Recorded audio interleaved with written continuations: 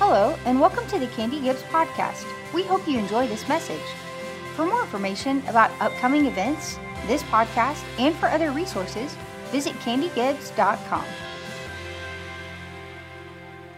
So today we are going to look at our Exodus story. So if you've got your Bible or your brand new Bible, go ahead and open up to Exodus chapter 14. Now, the fun part about today's lesson is I'm going to teach out of Exodus chapter 14 by not teaching out of Exodus chapter 14. You'll get it in a second, because I don't even understand that statement. So, Exodus chapter 14, today's title, the title for today, for those of you who are note takers, the title is going to be, Let's Go, Stand in God's Worship. Stand in God's worship. Now the fun part is I almost didn't give it a title at all, because I knew as soon as I said that, somebody'd be like, oh, I'm on the worship team. I know all about worship. Or I grew up in church. I know all about worship. Or you know what? I go to a private school, and I have a Christian family, and I just grew up. I was born with worship music in the background. I just knew there was going to be somebody like that would then just flush the entire lesson. Please don't. There's a lot to this, actually. I actually did a study recently, and I learned a lot from that study. If you are one who likes reading easy, short, tiny books, not big old hunkin' skunk killers, like skunk walks up and you drop it on his head and it's dead. Like I'm talking little books, like you might kill a mosquito if you dropped it on it. A little book. There's a book that I highly recommend. It's called The Air I Breathe by Louis Giglio. Those of you who texted that phone number yesterday to receive the relationship series on that same deal is the series Through the Air I Breathe by Louis Giglio, which, by the way, I've noticed quite a few of you guys have already started listening to the lessons there. It's if you didn't get that series, find me afterwards, and I'll get you plugged in with it. It's not, throwing this out there too for those of you who are like, I know all about dating. It's not about dating. It's a relationships series. So anyway, worship. You guys are all there now. So let's look at what happens here in chapter 14. We're going to start in our lovely verse 10 because I like starting there.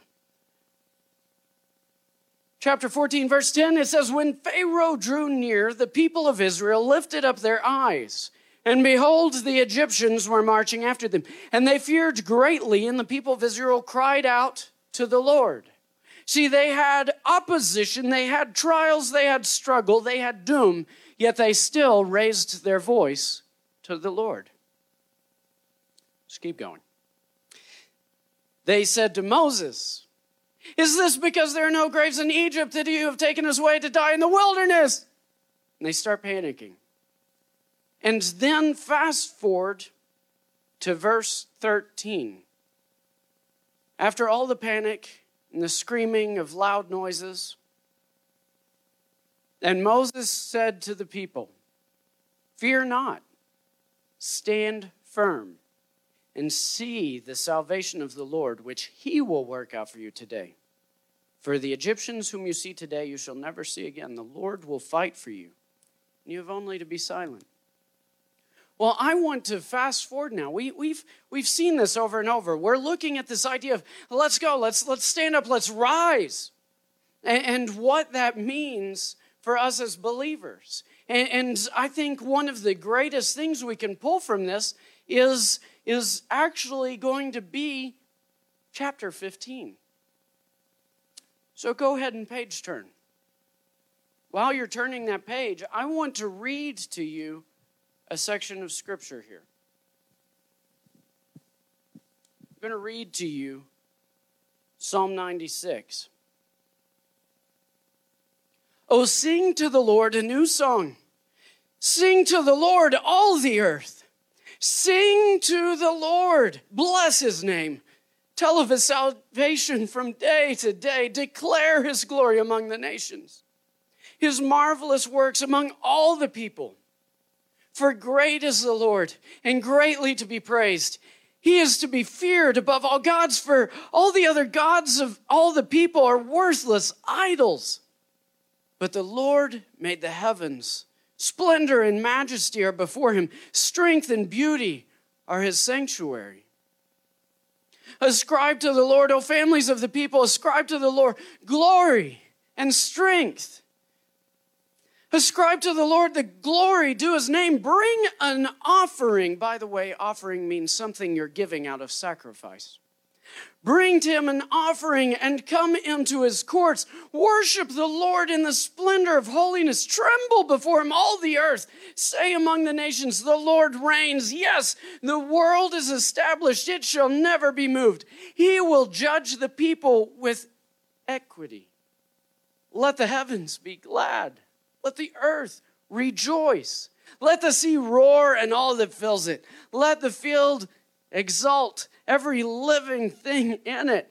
Then shall all the trees of the forest sing for joy before the Lord, for he comes to judge the earth. He will judge the world in righteousness and the people in his faithfulness. So this psalm starts with sing a new song. There have been many songs sung. Many songs sung. I mean, just think of how many songs you've sung in your lifetime. I'm not talking about just Christian songs, but songs that you have sung. That's a lot. I remember when I was in elementary school, I fell in love for the first time. She picked her nose so differently than all the other girls. I knew that it was just our destiny. And I remember I went out in the backyard and I climbed the tree. And I'm sitting in the tree just pondering the universe, as any first grader can do. And I begin to think, you know what? I should write a song about her. Thank God I don't remember that song. But I remember I sat in that tree and I sang it and I sang it. For all the nature's little animals to hear.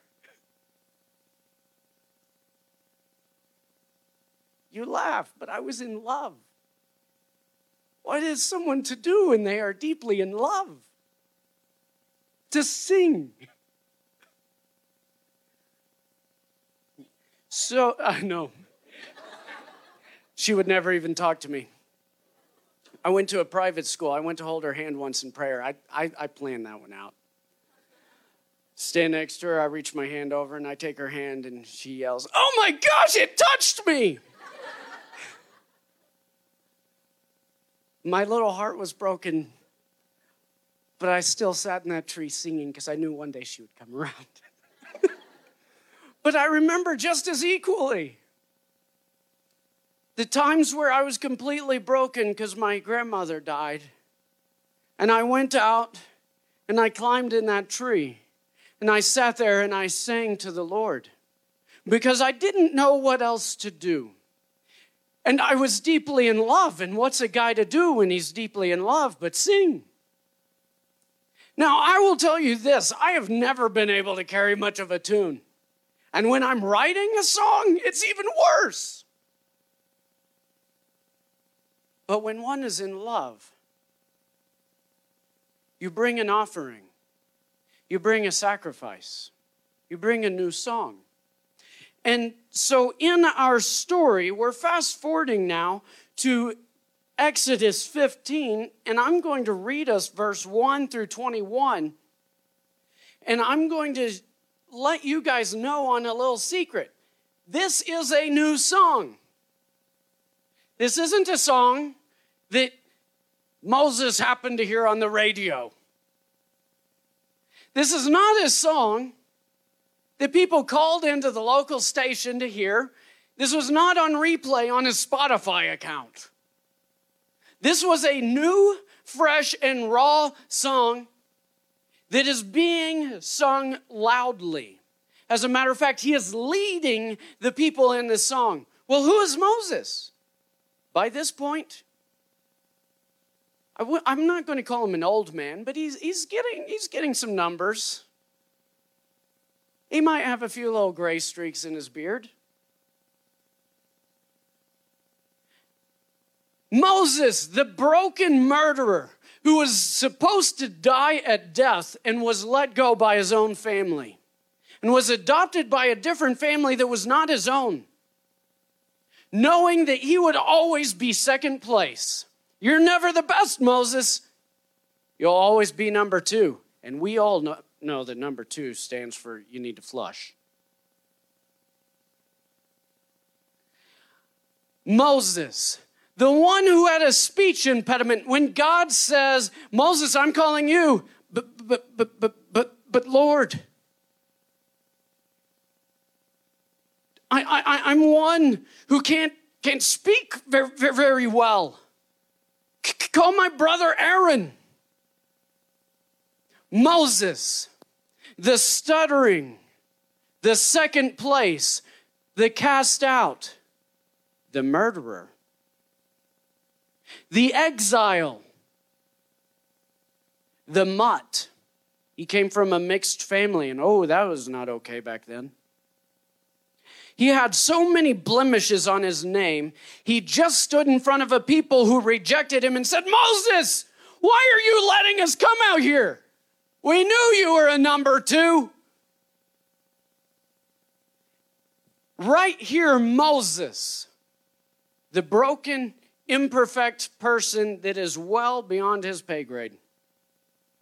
He spent his time shepherding in the wilderness after he ran from Egypt initially. That man, with every reason to not sing, stands up and begins to lead the first worship song in the Bible. You think that God can't use somebody who is broken or somebody who bad things have happened to? The first one. As a matter of fact, this song is very special. This song is one that was so touching to the heart of God. In Revelation chapter 15, this is the song that all the heavenly hosts are going to sing. The song of Moses and the Lamb. Wow. There's some weight there. We can learn a lot here. If we're going to let's go stand in God's worship, then let's see what this song has to say. Because see, God desires and he deserves our worship. Now I'm going to go a little further than that. We were actually created to worship him. We were created to worship him. That was the whole point and premise, is this relationship of worship. So then the question could come in, well, what does the word worship even mean? The same word that we have the word in English, worth, same root. Instead of worship, you could say worthship. It is a display of worth, and we all make a ton of displays of worth throughout each and every day with the things we say, with the things we do, with the things that come out of our mouth. James actually brings this up. He says, wow, you curse man and then turn that tongue and talk to God? This should not be so. You see, our mouth is a very powerful thing. Our worship is a very powerful thing. In the book of Romans chapter 12, it says that actually worship is this idea of sacrifice. And when we sacrifice, that is our act of worship. Some of us don't like to sacrifice much because we like to do what we want rather than what he has declared. Let me bring it to you this way before we read the song.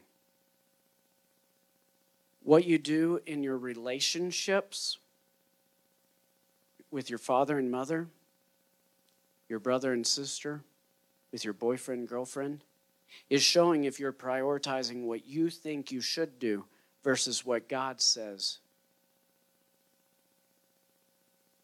In other words, you might be worshiping yourself and putting yourself and your comfort on the throne of your life as the thing of most worship in your life. So let's look at this deal of worship, starting here in chapter 15. When Moses and the people of Israel sang this song to the Lord, saying, and no, I'm going to spare you, I won't sing it, I'll read it. I will sing to the Lord, for he has triumphed gloriously. The horse and his rider he has thrown into the sea. The Lord is my strength and my song. He has become my salvation. This is my God, and I will praise him. My father's God, I will exalt him. The Lord is a man of war, and the Lord is his name. Pharaoh's chariots and his host he cast into the sea. His chosen officers were sunk in the Red Sea. The floods covered them. They went down to the depths like a stone. Your right hand, O Lord, glorious in power. Your right hand, O Lord, shatters the enemy. In the greatness of your majesty, you overthrow your adversaries. You send out your fury, it consumes them like stubble. At the blast of your nostrils, the waters, they piled up. The floods stood up in a heap. The deeps congealed in the heart of the sea. The enemy said, I will pursue, I will overtake. I will divide the spoil, my desire shall have its fill of them. I will draw my sword, my hand shall destroy them. You blew with your wind, and the sea covered them up. They sank like lead in the mighty waters. Who is like you, O Lord, among the gods? Who is like you, majestic in holiness? Awesome in glorious deeds, doing wonders. You stretch out your right hand, and the earth swallowed them. You have led your steadfast love the people whom you have redeemed. You have guided them by your strength to your holy abode. The peoples have heard, they tremble. Pangs have seized the inhabitants of Philistia. Now are the chiefs of Edom dismayed, trembling.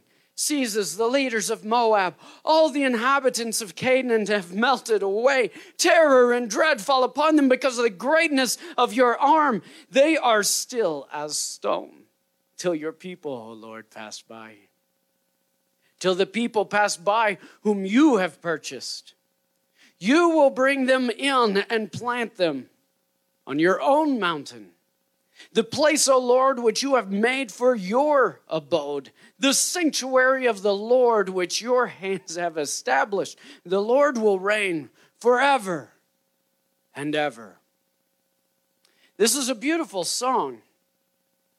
And if you look at 19 through 21, something happens. For when the horses of Pharaoh and his chariots and his horsemen went into the sea, the Lord brought back the waters of the sea upon them. But the people of Israel walked on dry ground in the midst of the sea. Then Miriam, the prophetess, the sister of Aaron, took a tambourine in her hand. And all the women went out after her with tambourines and dancing. And Miriam sang to them, Sing to the Lord, for he has triumphed gloriously. The horse and his rider he has thrown into the sea. The worship was contagious because one person put God and his deeds as having worth. A crowd followed and began to worship the salvation of the Lord and his mighty hand and his name. So what can we take from this? What can we, I've been wanting to use this word all week because it popped into my head. What can we extrapolate? Yeah, it's a good word. What can we extrapolate? That means to pull something out of. Sounds a lot smarter than saying, what can we pull something out of?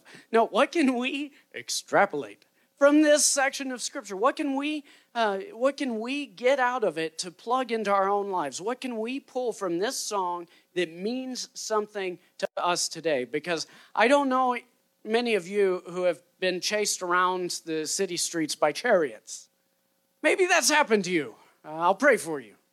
But this song, there's some principles in it that definitely apply to us as believers.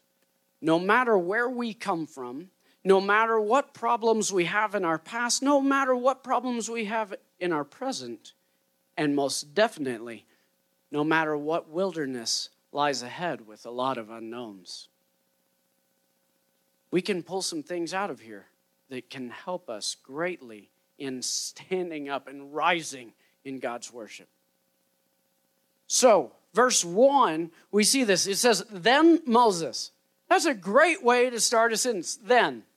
Which means this is happening because something else happened, right? At the end of the story, it goes, then they lived happily ever after. Why? Because they met each other and fell in love and sang each other a song. Because what's somebody in love to do but sing a song? So it starts with then. So this song right here is response to something that God has done. There is a response by the people of Israel. And as a matter of fact, the rest of the verse goes on to say, I will sing to the Lord for, or because. So this is a response, recognizing that which God has done.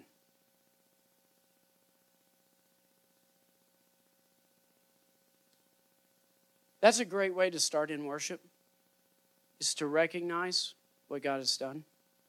And I'm not just talking singing songs. I'm talking about the worship of your life.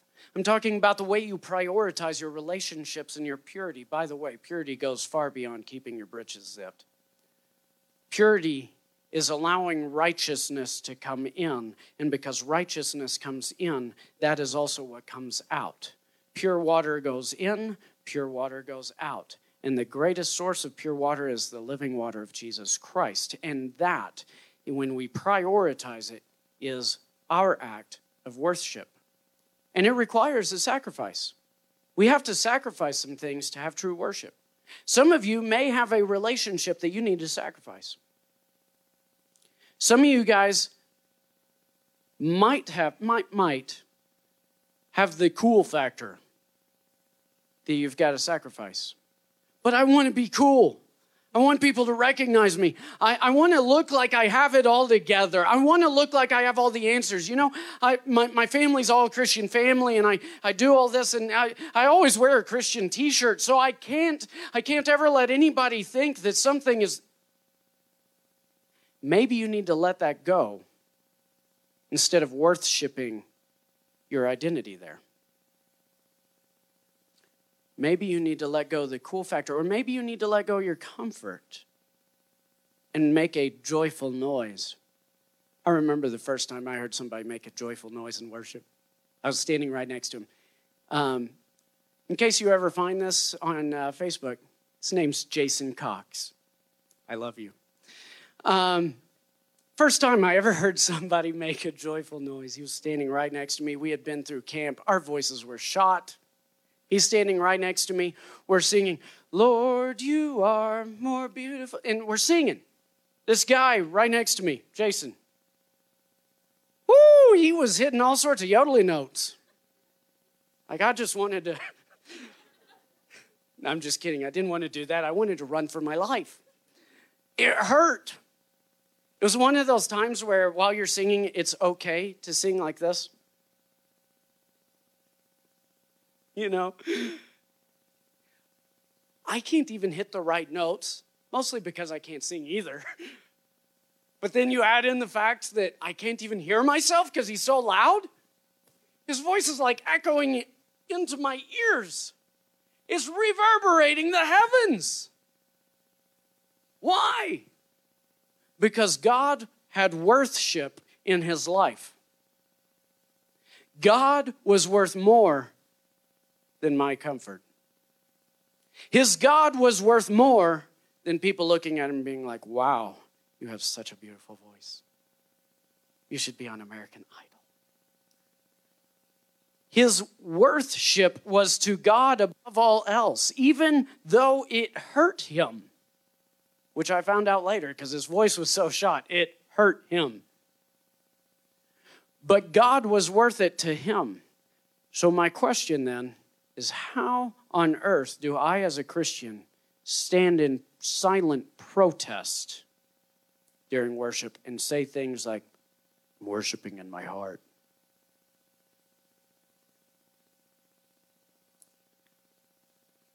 I don't have a good voice. You'll thank me later. You'll have to hear me for all eternity in heaven. Or the mumble worship. Your God is so small that he deserves this kind of worship.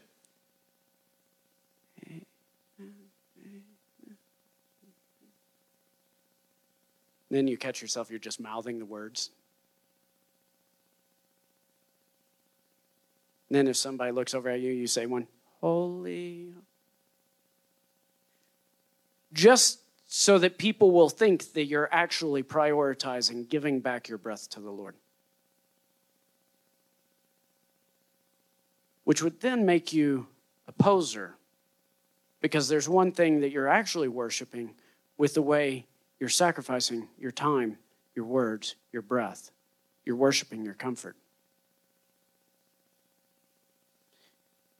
That was not in my notes. No. Oh, here we go. Recognizing what God has done for us. See, this is a response. So he's recognizing what God has done for him. And with true and proper and godly worship, we are recognizing what God has done for us and allowing that to triumph, allowing that to win over recognizing what others have done to us. When we worship God, we are recognizing what he has over what we have. We are recognizing what he's done rather than what others have done.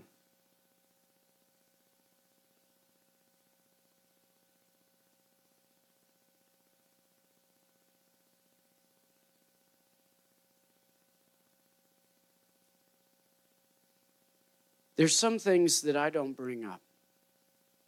Why? Because I don't want to give the enemy any glory that he does not deserve. But when my worship and my relationship with God and with the other children of God is dictated by what somebody has done to me, then I have allowed them to have more power than what my God has done for me. A prime example, I have been sexually assaulted. More than once.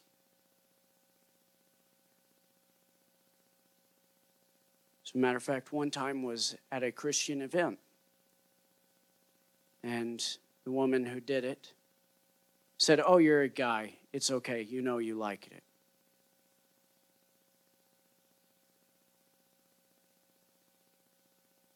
When I allow what was done to me to triumph and resonate louder than what God has done for me, the enemy has won.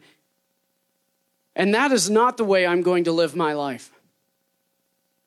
He does not deserve me to even speak of it with any power or holding over my life. Did it happen? Yes. The first time I found myself not able to touch anybody, including my own family, for over a year. I found the journal entries when I was cleaning out the basement the other day. But whenever my relationships with the godly individuals around me are dictated by what the enemy tried to do to take me out, I am giving him power that he doesn't deserve while robbing God the glory that he has displayed and can use me for in the future. And I am worshiping the wrong thing. True worship shows that you believe that what God has done for you triumphs over what anybody, including yourself, has done to you. See, in him, I'm more than a conqueror. In him, I am free. In him, because of his stripes, I am healed. There are many, many promises in God that are fulfilled. There are many, many lies that destroy and slow you down in the world. Don't go back. Stand in God's plan. Stand in his worship, recognizing what he has done. Well, I don't even know what he's done right now. It feels like he's done nothing. He's given you everything.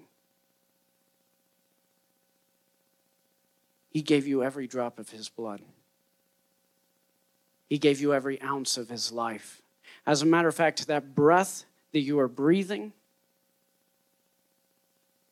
that's not yours.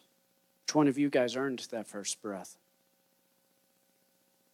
That was given to you by God. In the garden, he made man and breathed into him. No other creation has that. When we worship, we are giving back what isn't even ours. And I do want to say this. There's two great quotes by Max Lucado that I'm just going to read real quick. But yeah, Max Lucado said this about forgiveness, because forgiveness is key to worship in both directions. For us to truly worship God, he had to forgive us. And for us to truly worship God, we have to forgive everyone around us and receive his forgiveness. This is what is said by Max Lucado about forgiveness. Forgiveness is not saying that the one who hurt you was right.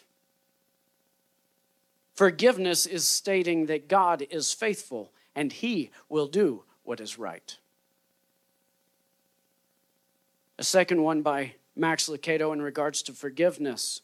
Forgiveness is unlocking the door to set someone else free and realizing you were the prisoner the whole time.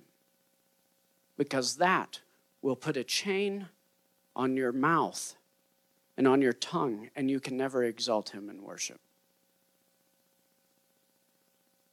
Why? Because you're worshiping your unforgiveness and your misery.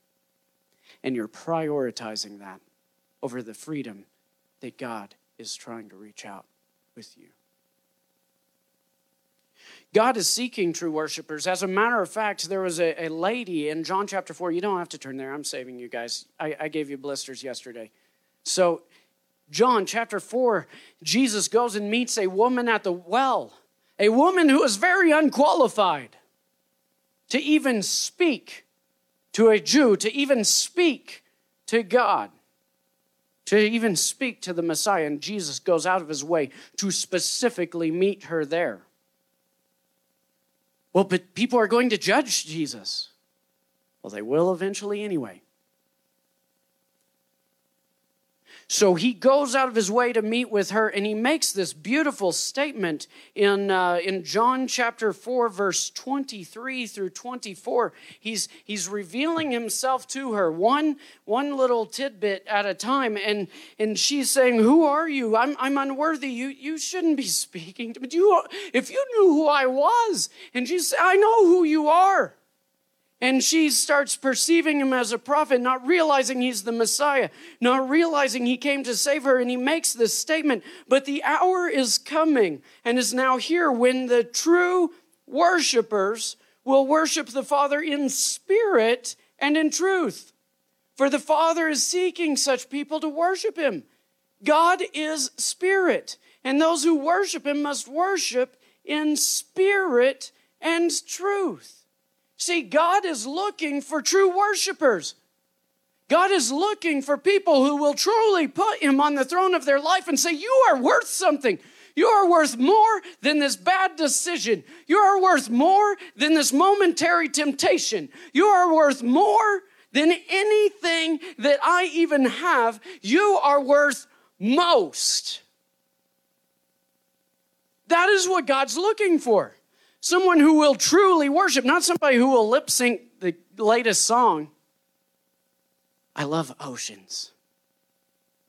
You just stand there and you're like singing oceans and, oh, it's so beautiful, this experience. And the whole time in your heart, you're thinking, wow, I really want to go get a Big Mac with cheese, extra fries. Where is your worship there? It's not with your mouth. Worship in spirit and in truth. See, we are loaned breath that was never ours. When we worship, we are returning a part of what is vital for our existence back to him. So a question I've got is, what are you giving your breath to? What are you giving your breath to? Gossip? Slander? Talking dirty? Foul language? Where's your breath go? What are you throwing into that breath that is God's? That you are raking him through. The truth is, when our ability to function in obedient Christianity is limited by other factors, we are giving those things more power than God, and we are exalting wrong rather than righteousness. Everything that proceeds from our mouth should be his righteousness. And that is where purity comes from. Righteousness and prioritizing him. When you prioritize God and his desires for your life, and you are worshiping him and his plan, the temptation to have sex, the temptation to go into pornography, the temptation to begin sexting, the temptation to go all the wrong ways is recognizably an empty well. It will leave you nothing but broken in a place full of chains. Because in that moment you worshiped the wrong thing. So what else is going on in this song? Well, let's look and see. Verse 13 and 17. You have led in your steadfast love the people whom you have redeemed. You have guided them by your strength. Where? To your holy abode, his home. And then 17, it takes this thought further. You will bring them in and plant them on your own mountain. See, when you're worshiping, God is bringing you into his presence. There's actually a Psalms that says he dwells in the praises of his people. Some translations say he is enthroned on the praises of his people. See, God is very present where the worship of God is, because that is a relationship with him. And that's what he desires. 17 keeps going, the place, O Lord, which you have made for your abode, the sanctuary, O Lord, which your hands have established.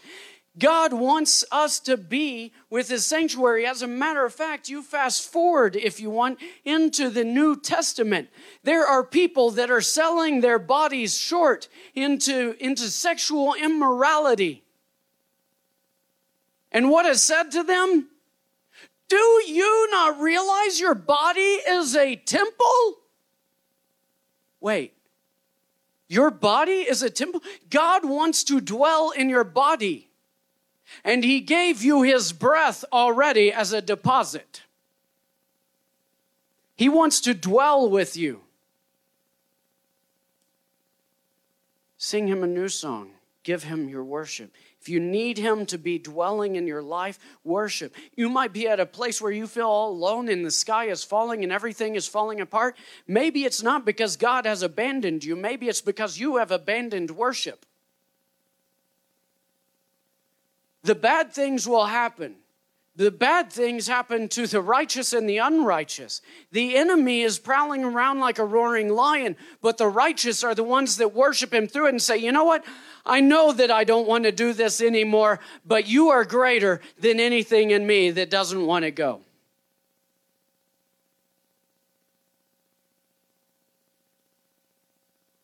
So what is worship? Well, worship is responding to God. It's reaching to God. And worship is also because he brings us out. Verse 15 through 17, it talks about him bringing out.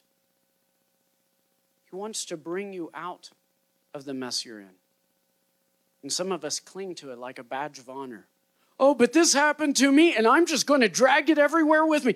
Look at what happened to me. Look at how I messed up. Look. And then we worship God. And we worship while holding up this thing that we have never let go of. Because it's worth more than an open hand of receiving him. How is your worship, students? If we go by the song, if we go by your life choices, where is the worth? Because see, the worship you have will impact those around you. Thanks for listening to the Candy Gibbs podcast. For more information and other resources, visit candygibbs.com.